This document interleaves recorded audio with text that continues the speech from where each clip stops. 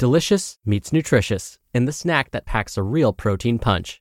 Wonderful Pistachios. Each 1-ounce serving of Wonderful Pistachios has 6 grams of protein, giving you over 10% of your daily value and making Wonderful Pistachios one of the highest protein nuts. But perhaps more than that, I love all of the flavors they have. Their sea salt and vinegar ones are my favorite when I'm craving that flavor but want to keep it healthy. But that's just the tip of the iceberg. Wonderful Pistachios come in a variety of flavors, like chili roasted, honey roasted, smoky barbecue, and jalapeno lime, perfect for enjoying with family and friends or taking them with you on the go.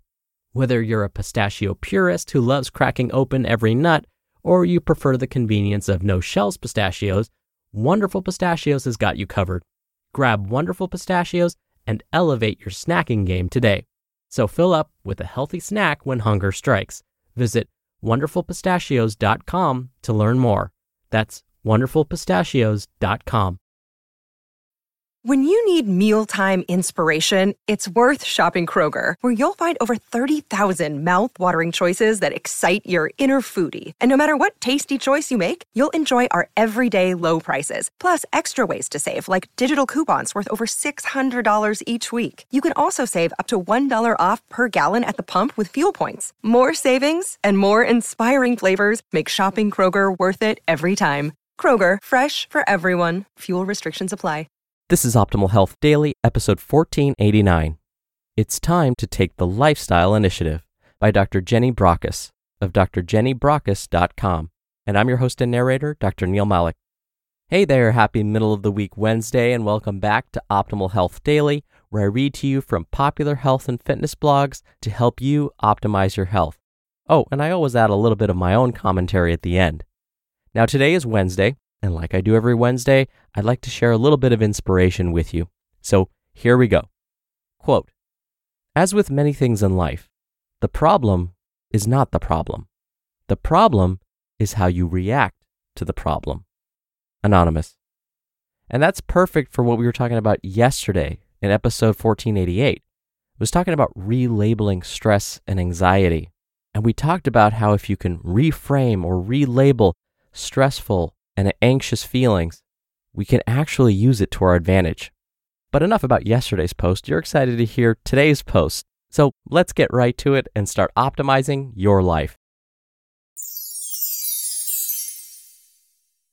It's time to take the lifestyle initiative by Dr. Jenny Brockis of drjennybrockis.com. What if you knew there was a way to eliminate 80% of all premature death and the preceding associated chronic disease? Would you be interested to find out more? What if you knew this way was inexpensive, freely available, and readily achievable in your lifestyle if you were to fully commit to it? Would you be willing to give it a go?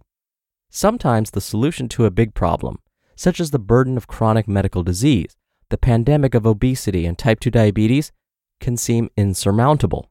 We delve into complicated algorithms and trials to look to develop fancy, expensive medications, even when the answer is sitting quietly in front of us. When the solution appears too easy, we often don't believe it. But the key to better health is our lifestyle choices. Dr. David Katz, president of the American College of Lifestyle Medicine, is on a mission to improve health using the 7 facets of what he calls feet, fork, and fingers: sleep, stress, love, and fun. These are the same pillars I talk about when creating a fitter, healthier brain so we can think smarter, stay sharper, and live life to the fullest. Let's take a look at the forks component, because there's a bit of room for improvement here. It's estimated that 99% of Australian kids don't eat the recommended amount of fruit and vegetables each day.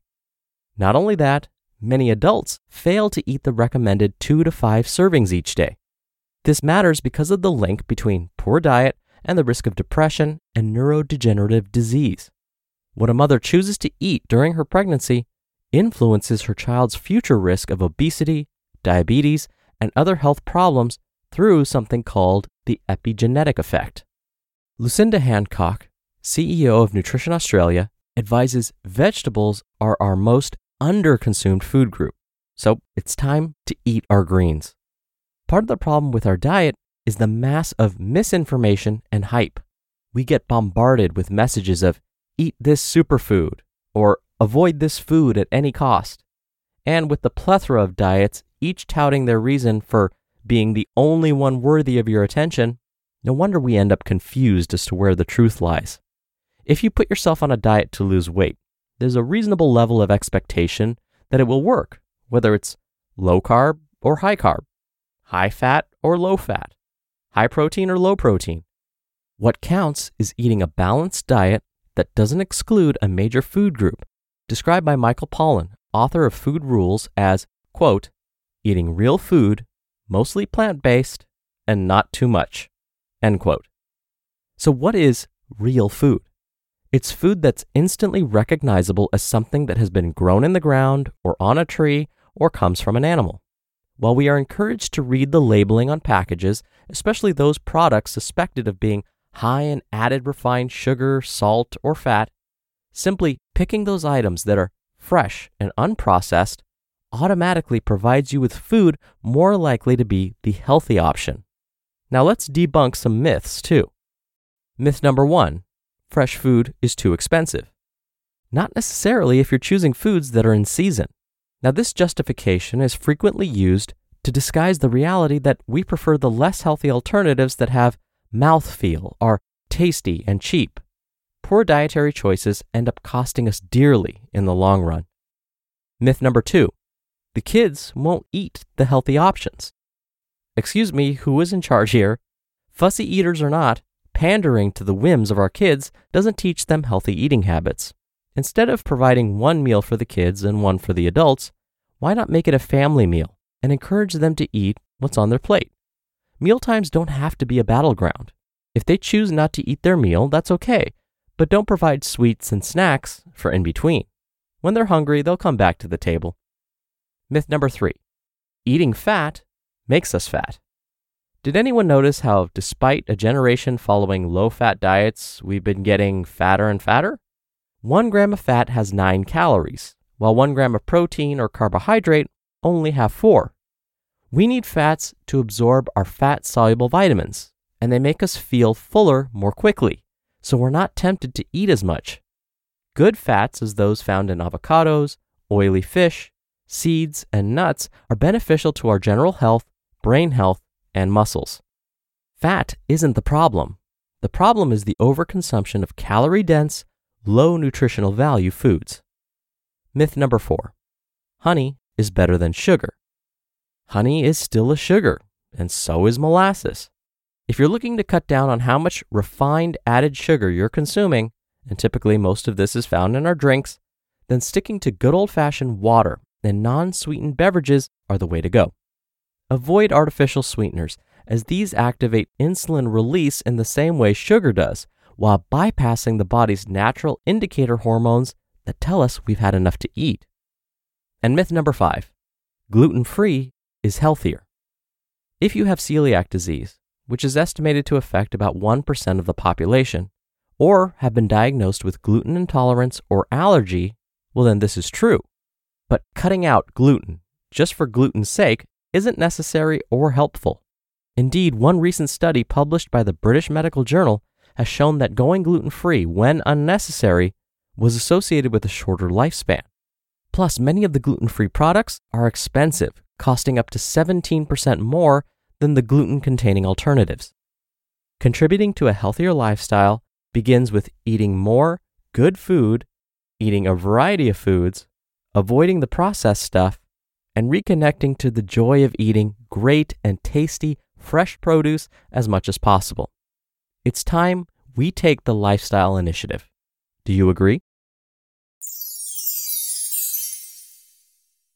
You just listened to the post titled, "It's Time to Take the Lifestyle Initiative" by Dr. Jenny Brockis of drjennybrockis.com.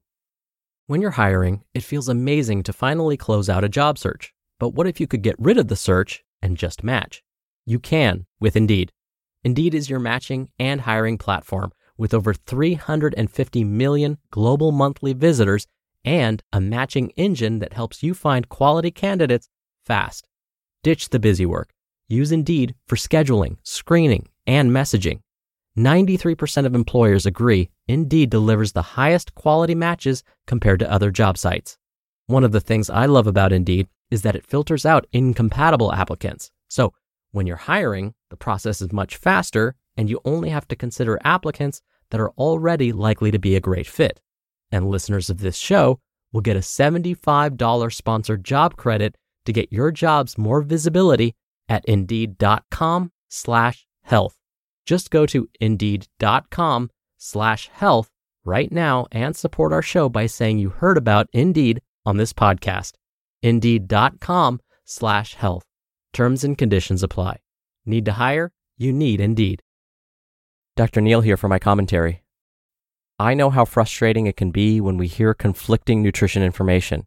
And as we heard in Dr. Brockis' article, many professionals in the field acknowledge that this is something that can lead to confusion and mistrust. But luckily, many of the major foundational concepts we heard growing up haven't changed, like we all need to eat more vegetables. And when we say vegetables, think more dark green, leafy, orange, and red vegetables instead of the usual corn, peas, and potatoes. And we know that if we don't take the time to care for our health now, we will end up paying later. Take it from me. I took my health for granted and ended up with a chronic disease diagnosis at the age of 19. At one point, my health insurance and medication costs were over $1,000 a month. That means I spent over $12,000 a year just on my medical costs. That money could have been spent on so many other things. And these costs didn't include any surgeries, hospital stays, or even a second chronic condition which affects other people. And now I was lucky these costs didn't include surgeries, hospital stays, or even a second chronic condition. This was just managing one chronic condition. So take it from me. It's worth investing in our health now when we still have it. All right, that'll do it for another edition of Optimal Health Daily. Thank you so much for listening. Thank you for sharing this show with someone. And I'll see you back here tomorrow where your optimal life awaits.